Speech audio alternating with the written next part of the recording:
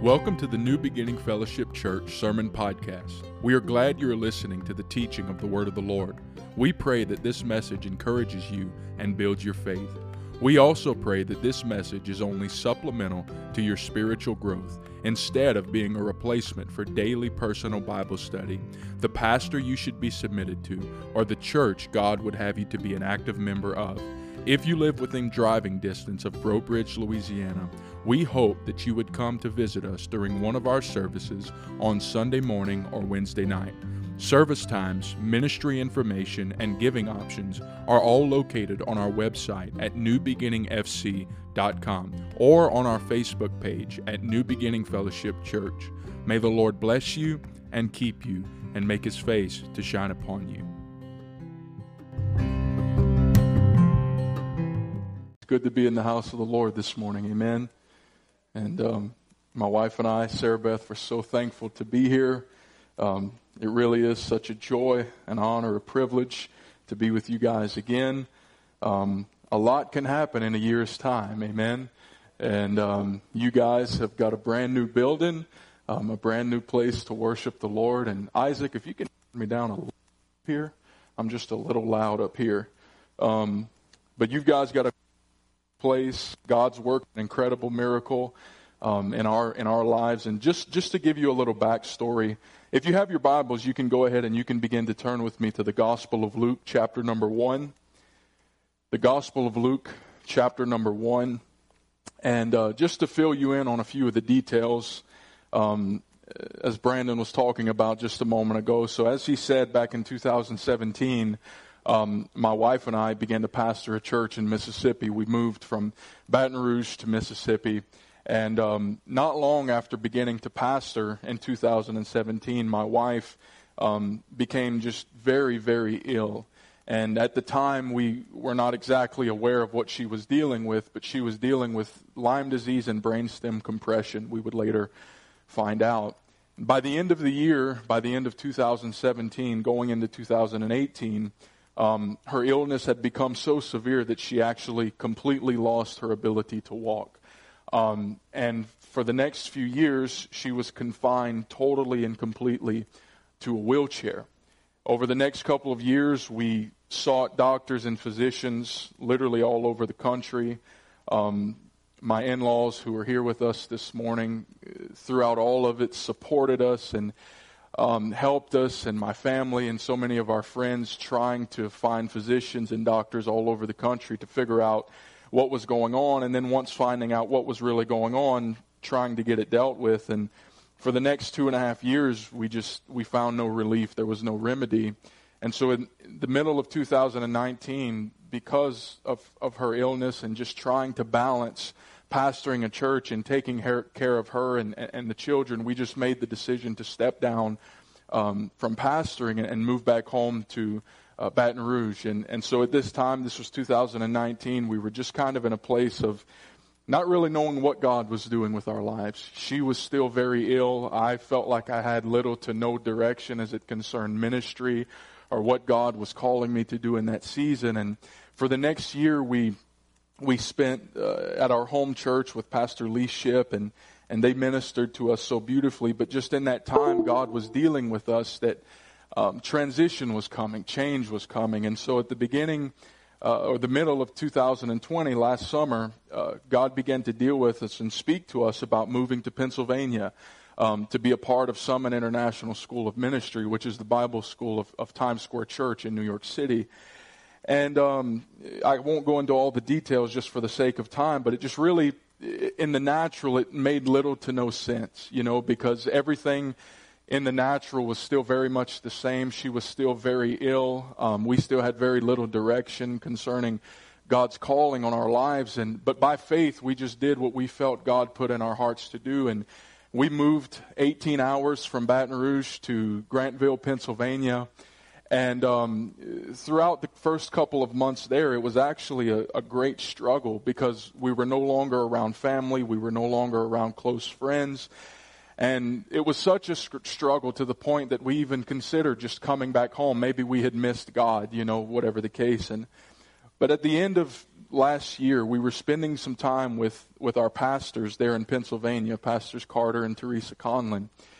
And we were sitting there one night, and out of nowhere, Pastor Carter looked at me, and he said, Ross, this year, 2021, is going to be the year that Sarah Beth gets out of the wheelchair.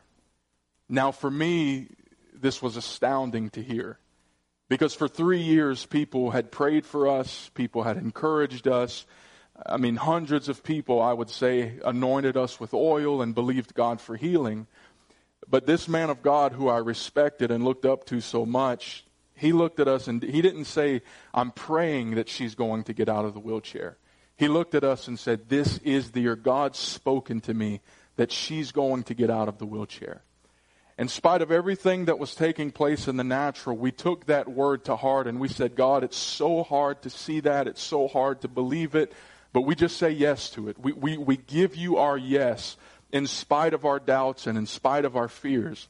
About 2 months later, we were randomly, I say randomly because it's what it seems. We obviously know it was the Lord, but we were introduced to a doctor who for the first time in 6 to 7 years of seeing doctors began to understand things about her condition that no doctor had been able to diagnose and understand. And so at the beginning of this year, she began to see a little bit of improvement after seeing this doctor and doing some particular treatments. But by summertime, she was still in the wheelchair. She was still incapable of walking in her own strength or doing anything like that.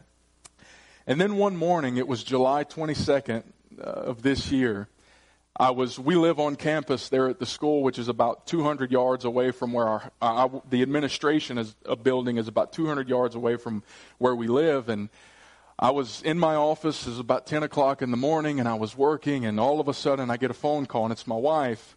And on the other end of the line is my wife just weeping and sobbing just uncontrollably.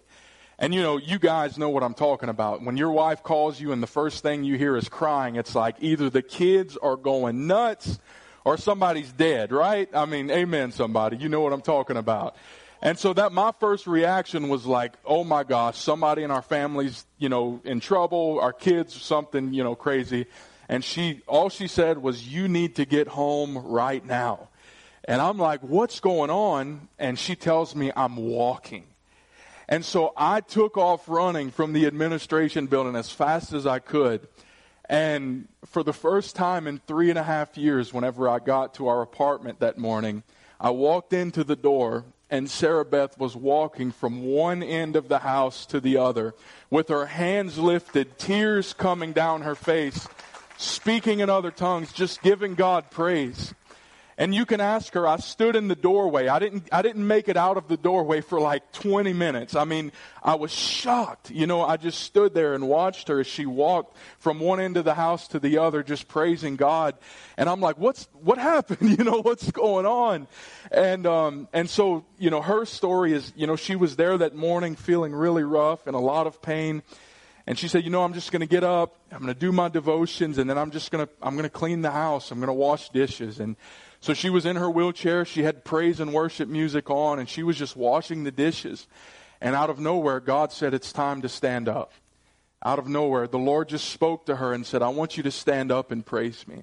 And she began to argue with the Lord as, would be the natural response. Like, Lord, it's been a long time since I've stood in my own strength. And so at first she grabbed a hold to the kitchen counter and she was standing up like that.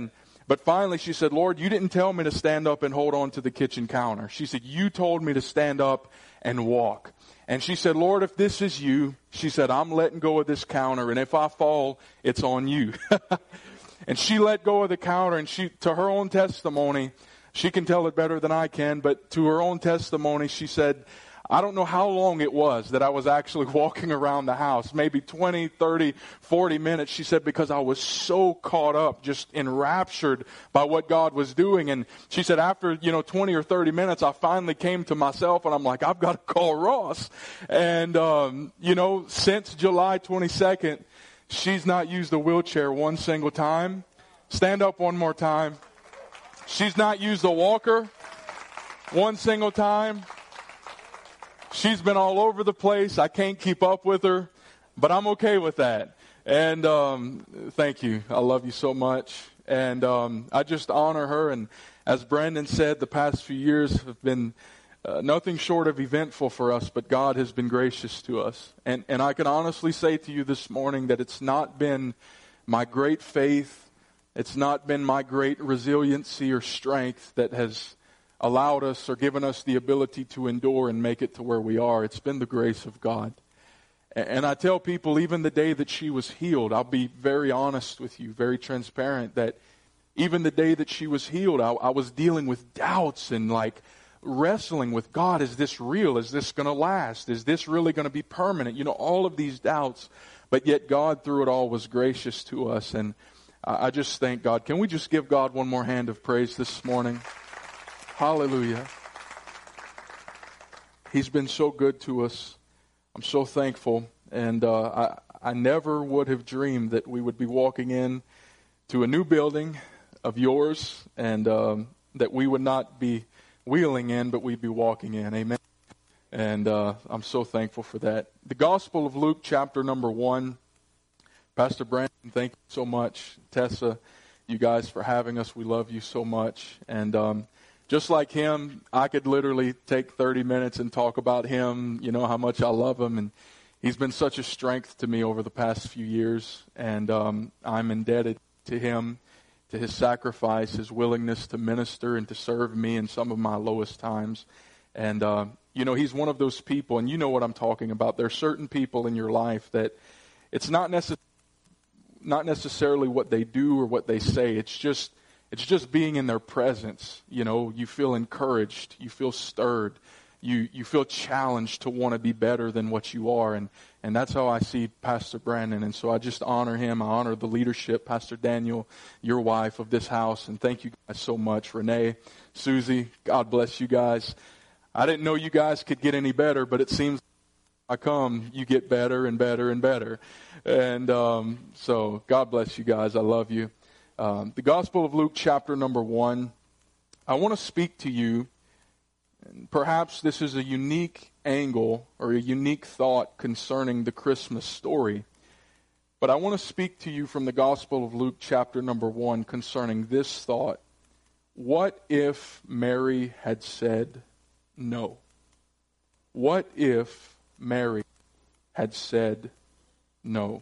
Father, I come to you this morning and I thank you with all of my heart for the opportunity, God, that you've given us to be here, for the opportunity you've given me this morning to minister to these, your people. Father, I thank you for the anointing of your Holy Spirit, God, that rests upon us as your ministers, Father, to effectively, God, minister to the hearts of your people. And Lord, I do pray in the next few moments that the anointing of your Holy Spirit would in fact be so prevalent, God, that every heart would be ministered to and stirred by the Spirit of God to believe that you can be God through their lives, even in a crooked and perverse generation. Father, I thank you, God, for your help that you'll give us today to see, to hear, and to receive everything that you intend for us to receive. And Father, when it's all said and done, as we do now, we'll be sure to give you the praise, the honor, and the glory. In Jesus' name we pray. Amen and amen. In the Gospel of Luke, chapter number 1, beginning in verse 26, the Bible begins to tell us of Gabriel. Gabriel was an angel sent by God to the lowly city of Nazareth. And as was God's custom, seen often throughout the Old Testament scriptures, the reason for God's sending of an angel was to bring a message. It was always to make some formal announcement or to give direction to his people. And the message that Gabriel is about to bring from heaven to Nazareth is perhaps the most important message that Gabriel will ever deliver. His announcement, his message, his declaration is that the highly anticipated and long-awaited Messiah of Israel is now soon to come. There's no more waiting. There's no more pondering as to when he is going to come. His announcement is that the highly anticipated and long-awaited Savior of Israel is coming. Now for Israel, this is an announcement of earth-shaking proportions. Because for literally thousands of years, they have been anxiously awaiting this particular promise of God. Because for Israel, the coming of Messiah meant salvation. It meant an end to their suffering and their oppression, and it meant the bringing in of a brand new eternal and heavenly kingdom. For them, the coming of Messiah meant salvation. It meant rescue. It meant liberation. It meant deliverance in every single sense. This was the thing. This was the promise that they had longed for from the time of their father's temptation and fall all the way back in the Garden of Eden. And so time this morning doesn't permit me to elaborate on all that this announcement would have meant for Israel. But suffice it to say, this was the announcement of all announcements. And you would think that to herald such a declaration, to communicate such a message, God would have sent His highest messenger. God would have sent His servant Gabriel to Jerusalem. You would think that God would have sent Gabriel to some religiously elite man of the ruling class. That God would have sent him to someone of affluence with a large sphere of influence in the society of that day. You would think that God would have sent Gabriel to someone with great prestige or with great power. But the Bible actually tells us that God doesn't send Gabriel to Jerusalem. He doesn't send him to one of the religious leaders of the day. He doesn't send him to one of the Pharisees or the Sadducees, one of the temple rulers. Actually, God sends Gabriel to Nazareth and to a woman. Now, at first glance, it may not seem very shocking to you, but just doing a little bit of background work concerning the societal and cultural norms of the day, this is actually shocking. Because according to the societal norms of the day, Nazareth was considered a second-class town. You remember in John chapter 1, whenever they began to discover that Jesus was in fact the Messiah, one of the disciples came running to Nathanael and said, "We've found Jesus of Nazareth. He's the Messiah, the Savior of the world." And Nathanael responds to that declaration by saying, "What good can come out of Nazareth?" And so Nazareth was considered to be a lowly place. It was considered to be a second-class province in that time and in that hour.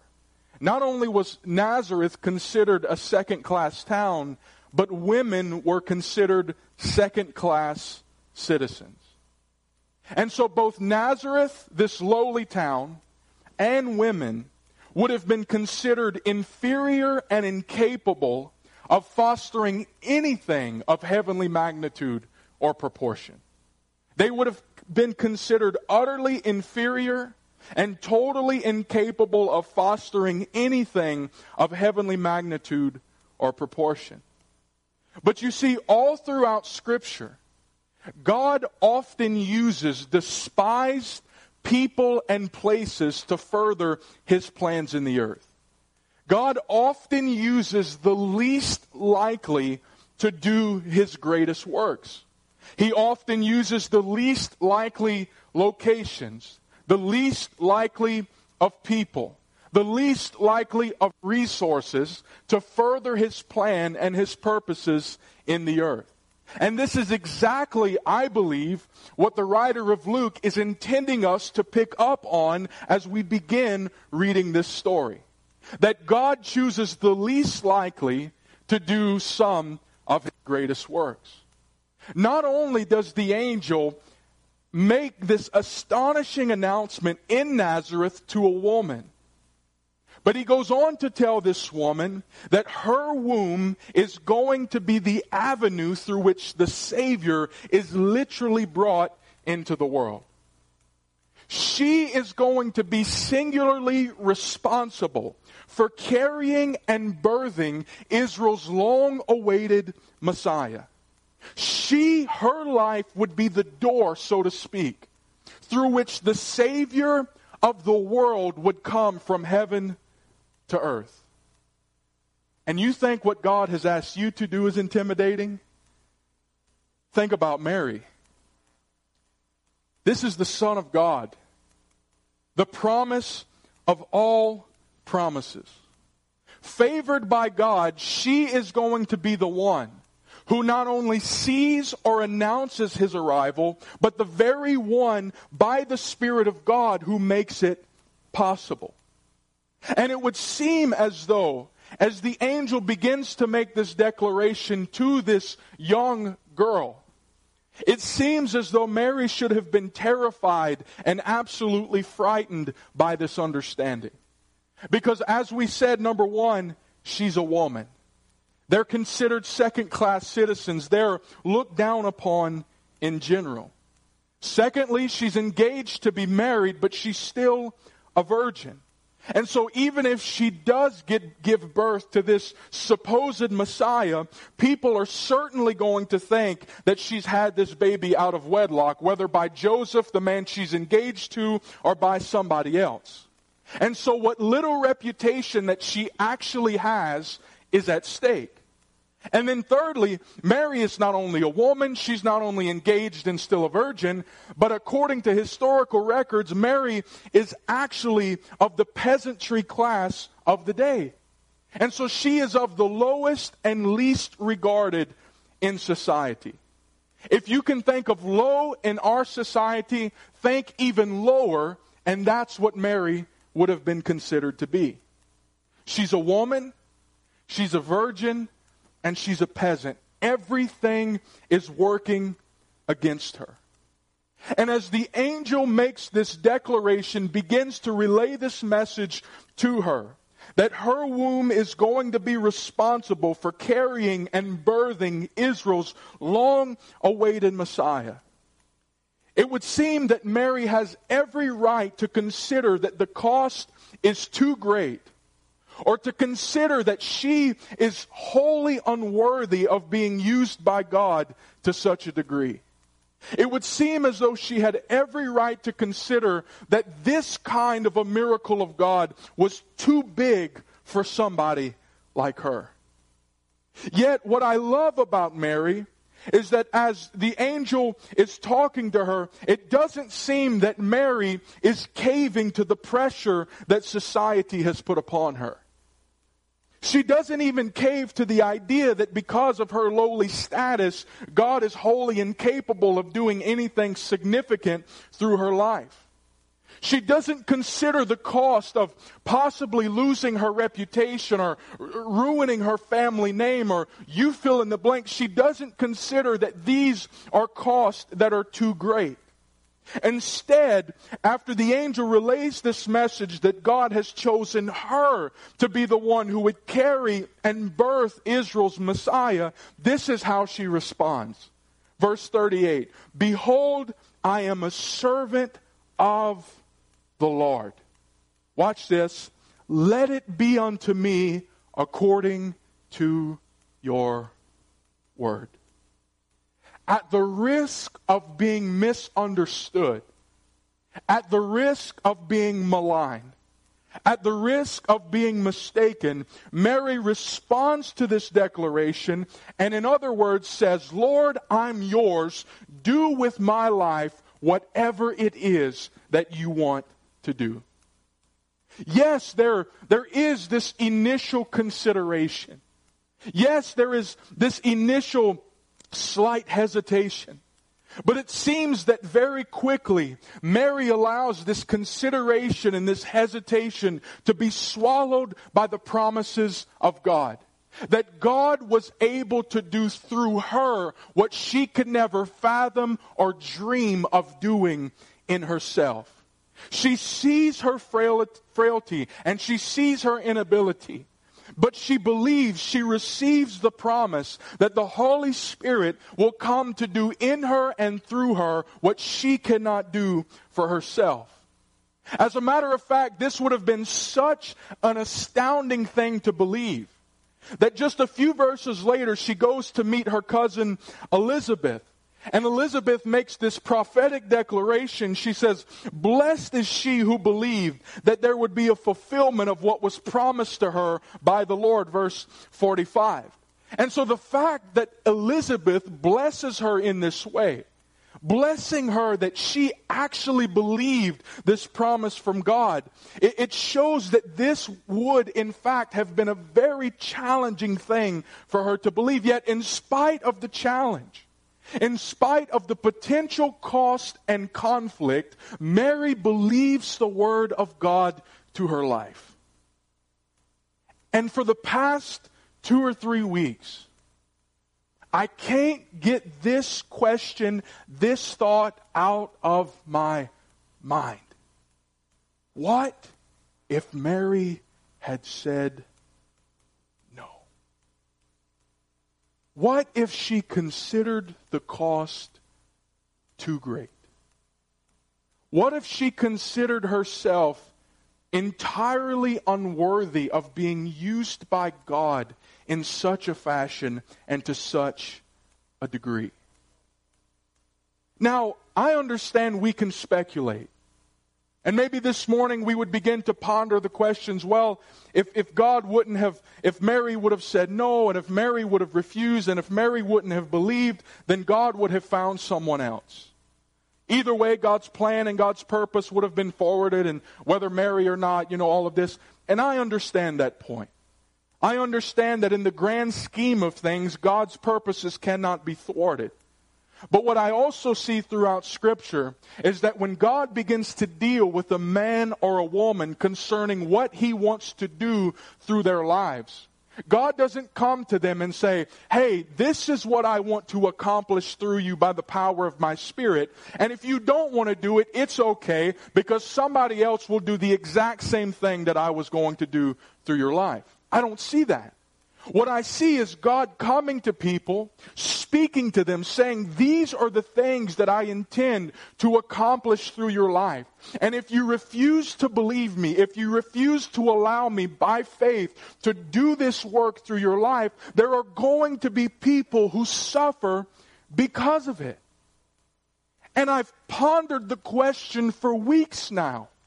What if Mary, because of the societal norms of the day, because she considered the cost too great, because she considered herself unworthy of being used by God to such a degree, what if Mary would have responded to the angel and said no? I don't want to be a messenger for God. I don't want to be used by God in this capacity. I'm not of the elite class. I'm not super religious. My family is not reputable in our society and in our culture. I have all of these things working against me. And because of these things, there's no way that God could do such a thing through my life. And so no, instead of receiving it, I'm going to become recalcitrant and I'm going to refuse God His right to get glory through my life. And I want you to ponder for just a moment. If Mary had said no, think of the salvation that this world could have missed out on. Think of the deliverance, the freedom that has come through Jesus Christ as a result of her yes.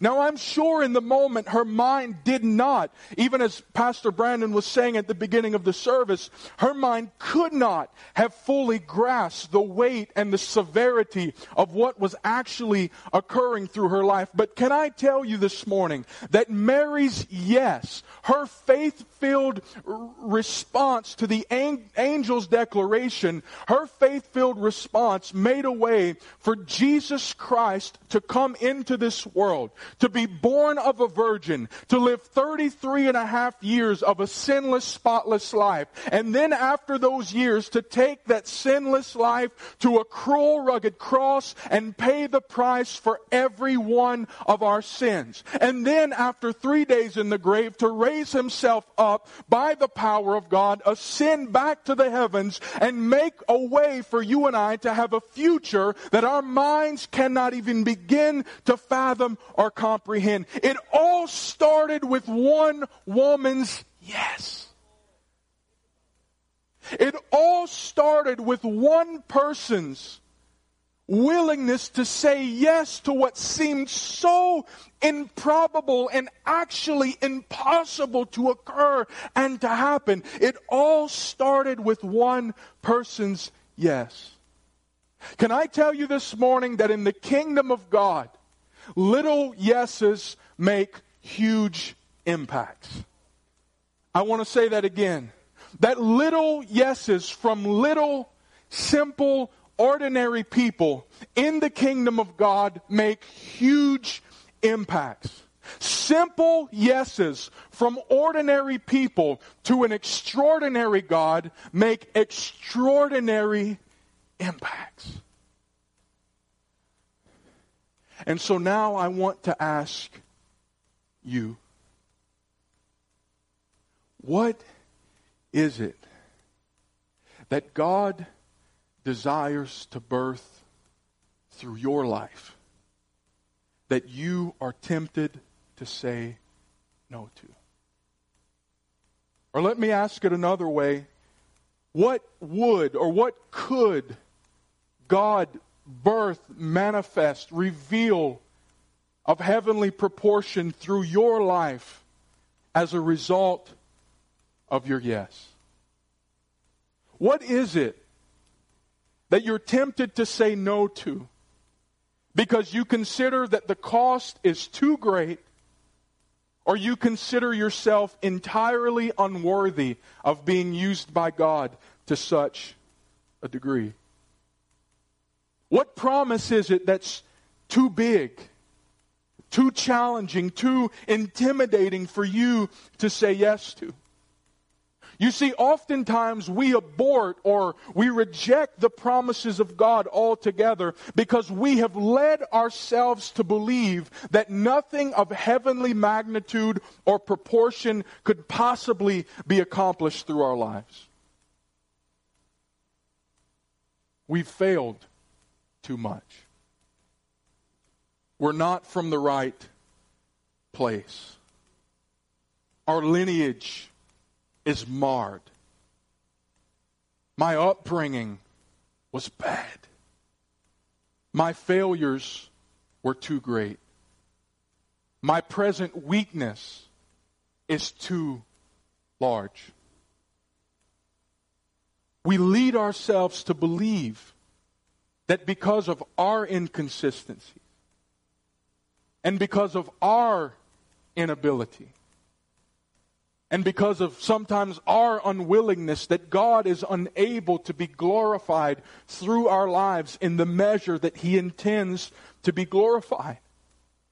So often we feel trapped by our human limitations and wholly incapable of fostering anything godly or consequential.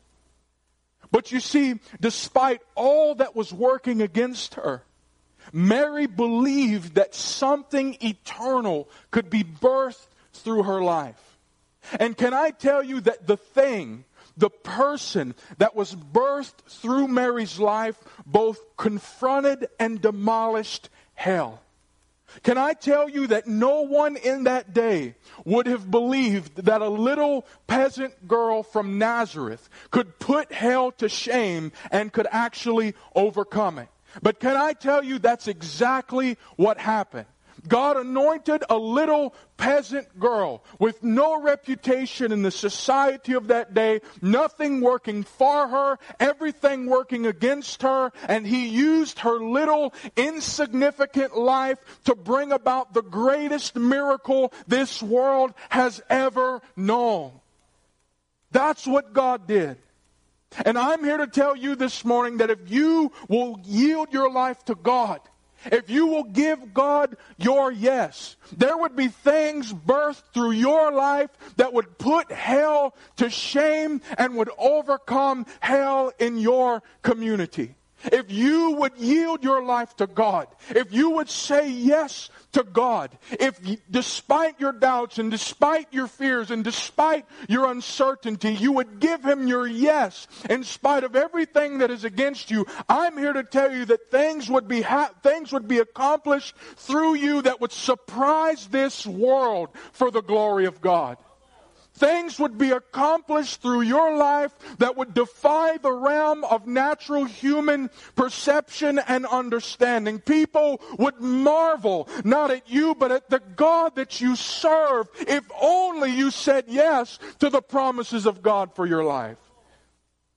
Ephesians chapter 3 declares that it is through the church that God has chosen to manifest His eternal power and wisdom. It is through the church that God has chosen to create a testimony for both heavenly and hellish beings to wonder in amazement at, to marvel at. And beloved of God, the church means you. Not just the next guy. Not just the previous guy. Beloved of God, I'm speaking to you this morning by the Spirit of God. The church means you. That means as insignificant and ordinary as you may feel this morning, it is you that God has chosen to push back hell in this generation and to forward the kingdom of God. So often when we think of God doing great things, we think of Him doing those things through other people, but very seldom do we consider that He is willing and able to do those incredible things through us. But the Bible says that the eyes of the Lord, they run to and fro throughout the entirety of the earth, searching for a heart that is His. And the Bible goes on to say that the reason for which He searches for those people is because He wants to come to those people and do incredible and miraculous things through their life. And if this is what God says, then why are we content living as though there is no hope for our world? Somebody talk to me right there this morning. I'm tired of Christians living as though there's no hope for our communities. I'm tired of Christians living as though there's no hope for our families. If this is the God that we serve, and this God says that these are the things that we want to do, why are we content living below His purposes for our lives? Living as though our communities are doomed. Living as though our families are doomed. Living as though our churches are doomed. In Ezekiel chapter 22, God came to Ezekiel and said, Ezekiel, I sought for someone through whom I can show mercy. It wasn't that God didn't want to do mighty and miraculous things in that generation. It was that God could not find a vessel through which He could do them. Instead of judgment, God wanted to send mercy.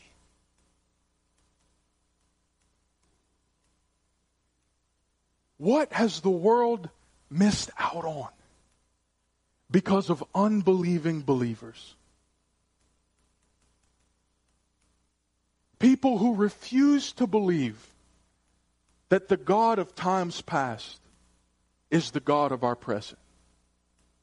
People who refuse to believe that just as God anointed men and women of old to tear down strongholds, to walk around Jericho walls until they crumbled and fell, to see dead people raised back to life, blinded eyes open, people changed eternally by the Spirit of God, that just as God has done it in times past, He is able to do it again in our generation. How many people have been trapped by the devil's lies, believing that because of who they are and where they're from and what they've done, that God can't do what He desires to do through their lives? Beloved of God, I'm here to tell you this morning that there comes a time in our walk with God where we are forced, we are compelled by the Spirit of God to make a decision. And that decision is one that involves us believing what God has said about us or not. It's a decision that involves in agreeing with what He intends to do through our lives or not. It's a decision that you and I must make at some point in our walks with God. to believe that something through us could actually be birthed that would change the course of our homes, our communities, and by the grace of God, even our nations. I'm telling you, beloved of God, there are things that God wants to do through your life that would affect the world around you for the glory of God. There are things that your mind cannot even begin to grasp, understand, or perceive right now that God would do through your life if you would simply give Him your yes. If you would stop residing in the place of unbelief and unwillingness, you would come out of the shadows of Satan's lies over your life, and you would believe God's word in spite of the things that may be working against you. And some of you this morning, I know where you are. Some of you are thinking this morning, you're wondering, you're pondering, how could this be? How could something so significant, so magnificent, something so incredulous actually be birthed through my life by the Spirit of God? That would perhaps change my home, that would perhaps change my community, would perhaps change my church. How is this possible? And I believe this morning that the angel's answer to Mary's hesitation is his answer to you. Listen to what the angel says to Mary. The Holy Spirit will come upon you. Read it again, beloved of God. The Holy Spirit will come upon you, and the power of the Most High will overshadow you.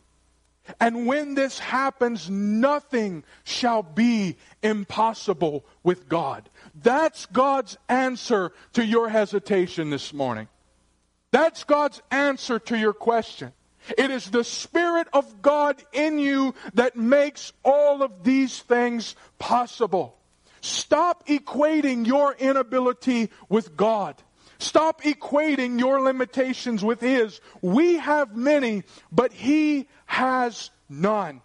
When God gets ready to bring His promises to pass through our lives, it will be the Holy Spirit who comes and who does through us what we could never dream of doing in ourselves. Isn't this the message of the gospel? It's God saving ordinary, sinful, insignificant people, washing them in His blood, and then filling them with His precious Holy Spirit so that He can anoint them and equip them and enable them to do things in this world that only God could do. You shall receive power. After that, the Holy Ghost is come upon you. Power for what? Power is to be witnesses. That when people look at your life, not just your speech, but your very life would be a witness to the reality of the fact that Jesus is alive. That Jesus is at work, that Jesus is not dead and in a tomb somewhere. Jesus is alive, and He's alive in human beings. By the Spirit. And so don't abort the promise that God has placed within you this morning just because your present circumstances are difficult. Don't say no to God's plan for your life just because the promise is delayed and it's hard to make sense of what God is doing right now. I'm telling you this morning that if you, in spite of your doubts, if you will say yes to God in spite of your hesitations, the Holy Spirit will fill you with courage to walk in faith concerning His promises. I don't understand how He does it, but can anybody testify He does it? That even when you can't see, He's working. Believing for something that is not even reality yet. Believing for things that if you told people, they would say you're crazy. In the midst of darkness, in the midst of depravity, in the midst of difficulty, your heart filled with courage concerning things that you cannot even see yet. I'm telling you, I don't know how He does it, but the Spirit of God does it. Have you ever believed for something that you couldn't make sense of? Come on, somebody talk to me right there. Have you ever had to believe for something that you could not see and you could not perceive in the natural? I'm telling you, I've walked with this brother of mine for years, and I can't tell you how many things we've shared with one another. Things that we were praying for. Things that we were believing for. And can I tell you this morning, by the grace of God, a lot of those things we're walking in right now. Come on, brother. Somebody say amen. Somebody say hallelujah. A lot of those things we're experiencing right now, we're walking in right now, we're living in right now. Not because of us, but because the Spirit of God came upon us and said, you can believe me for the impossible. This is oftentimes the Christian life and experience. It's believing promises when it doesn't seem like promises can actually be reality. And Mary, even before the fulfillment of this promise, you go on to read throughout the rest of the chapter, Mary begins to sing and she begins to prophesy that there were going to be things birthed through her life that would literally affect the world as she knew it. Things would be birthed through her that would be of eternal magnitude and consequence. Things would be birthed through her that would literally affect generations to come. And beloved, this morning, you never know the long-lasting and multi-generational effects that your yes will have. Your faith may not end up looking exactly like the next guy's. But the life of faith, according to Hebrews chapter 11, will always be rewarded by God. I don't know your life of faith. It might lead you to problems, prisons, persecutions. But can I tell you that if that kind of a life is lived in faith, that kind of a life is just as much a testimony for God as anyone else. The heroes of Hebrews chapter 11 are not heroes because of particular outcomes. They are heroes because they believed God. In spite of the cost, in spite of feeling inadequate and unworthy, they believed God, and as a result of it, yes, in different facets, yes, in different ways, but as a result of it, God was able to be glorified through every one of their lives. Some suffered martyrs' deaths, while others witnessed dead bodies raised to life. But of every one of them, the Bible says this world was not worthy. They lived on another plane. Their eyes were set on heaven. These men and women, they lived above the distractions, above the naysayers. Some of them didn't know where they were going from one day to the next, but they believed that God could actually be God through their lives. And I want to challenge you this morning to pray that God would speak to you. And maybe it is for the second, the third, the fourth. If you're like me, it's the millionth time. Until you get it through your thick skull and actually begin to ponder and believe the things that God intends to do with you. And so maybe it is for the millionth time this morning, but God in His grace, if you will humbly ask Him, He will speak to you again. He will revive your heart. He will begin to remind you of His promises over your life. And He's not always going to give you the entirety of the picture at the first. And somebody say, thank God He doesn't. Because there's a lot of us who are experiencing the blessings of God today that perhaps would not have been willing to get to where we are because we realized what was going to come in between the promise and the fulfillment. And so thank God He doesn't give us the whole picture. But can I tell you that He does give us enough? He gives us enough to say yes. He gives us enough to make a decision. And so I want you to pray that God would speak to you again. But secondly, I want you to pray for courage. For courage to embrace whatever it is that God is speaking to you. I'm here to tell you this morning that this world needs another Mary. This world needs somebody, whether young or old, it doesn't matter. God's not bound by age. He's not bound by time. He's not bound by societal norms. God just needs somebody who'll say yes. Somebody who will offer their life to God and say, God, what little I have, I give to you.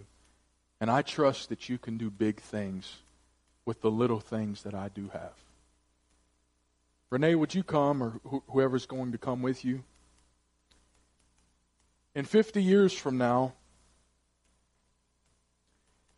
I pray that someone would say, what if New Beginnings had said no?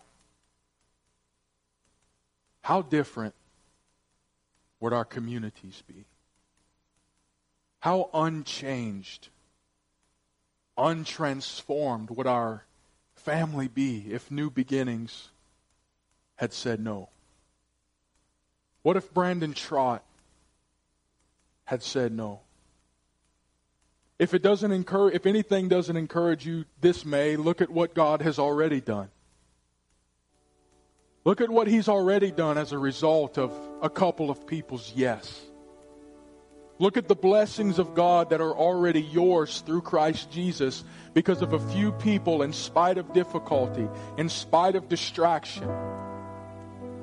A few people, in spite of feeling inadequate, in spite of feeling too weak and too insignificant. A few people, a family of God who just said yes to God, a spiritual family. A few people who, through difficulty, through darkness, through misunderstandings, said yes. And look around you this morning, look around you next Sunday, and look what God has already done. And that should encourage you to continue to say yes. They heard from God and they responded to Him in faith. And beloved, I want to challenge you this morning that what you need is not some new promise. What you need is not some new revelation per se. You need to hear this morning the Spirit of God whisper to you again that you are highly favored. Because that's the challenge for us, isn't it? We live with ourselves, and so it's difficult for us to see how God could be glorified through such a marred vessel. Somebody help me right there. We live with ourselves, and so it's hard to see how God could actually be glorified through somebody who's so messed up. I'm preaching my own message this morning. It's hard for us to perceive how God could be glorified through weak, insignificant, ordinary me. And we often think God has this thing about us, this mindset about us, that He despises us because of our weakness. He's this angry Father. But if you're His child, beloved of God, He's no longer your judge. He's no longer a wrathful, vengeful, angry Father. By the Spirit this morning, He would say to you the same thing the angel said to Mary. You are favored by God. God delights in you. Beloved, He sees you so differently than what you often see yourself. He loves you. He sees you so differently than what oftentimes other people do. You know, I shared with you the testimony. Would you stand to your feet all over the house of God? I shared with you the testimony concerning the victory that God's brought about in our lives. But I want you to know this morning that my wife and I experienced the victory of Christ even before she was ever brought out of the wheelchair. For the first year and a half or 2 years of being in the wheelchair, I remember my wife being so discouraged. She lived in a state of despair. Because everything in her, she wanted to be the mom, she wanted to be the wife, she wanted to be everything that she felt God had created her to be. But she was convinced that because of her limitations physically, that she couldn't be what God wanted her to be. And by all natural estimation, I guess it was right. She was limited and she was incapable of being everything that God had called her to be. But after about 2 years of suffering in that despair and in that depression, I watched as she began to press into the Lord. And I watched as God began to do things in her life. He began to speak to her. He began to assure her. He began to remind her of His promises to her life. And after those 2 years, she was still in a wheelchair. But can I tell you, she began to taste of the victory. I watched God give her the victory before she ever got out of the wheelchair. And wheelchair and all, she would walk into church, she would wheel into church, and she would lift her hands and glorify God, and she would lay hands on people, and God would use her to encourage people. And I'm saying all that to say that your limitations, whether physical, spiritual, emotional, all of these things, whatever they are, they don't keep you from being a testimony from God. Your limitations are not His. God can give you the victory, wheelchair and all. You might be in a wheelchair spiritually or emotionally, but God can use your life to put hell to shame and to forward the kingdom of God. Father, I thank you with all of my heart for speaking to us today through your word. Father, I pray in the next few moments, my God, that you would take this word, my God, and it would drop, Lord, like a fruitful seed into a ground, into a tilled ground, God, one that is ready to be watered. My God, let the seed of your word find a place for harvest this morning, God, in every heart and in every life. Speak to us, Lord. Deal with us, my God. My God, take the truths that we've talked about this morning and make them so real to us that we would know, God, as we leave this place, that we are leaving changed. We're leaving touched by the Spirit of God. I just want to invite you that if you need God to speak to you again this morning, if you need Him to remind you of His promises, if you just say, God, I don't know what you want to do with my life, but I want to be another Mary. I want to challenge you to talk to the Lord this morning. You can find a place in the altars, find a place in your seat, but can you just for a few moments let God stir your heart this morning by the Spirit of God? Let Him remind you of who He is. Let Him remind you of what He can do. It's not dependent upon what you are and who you are and what you can do. It's dependent upon Him. So find a place and talk to the Lord this morning. Let Him speak to you in the Holy Ghost today. Hallelujah. Hallelujah.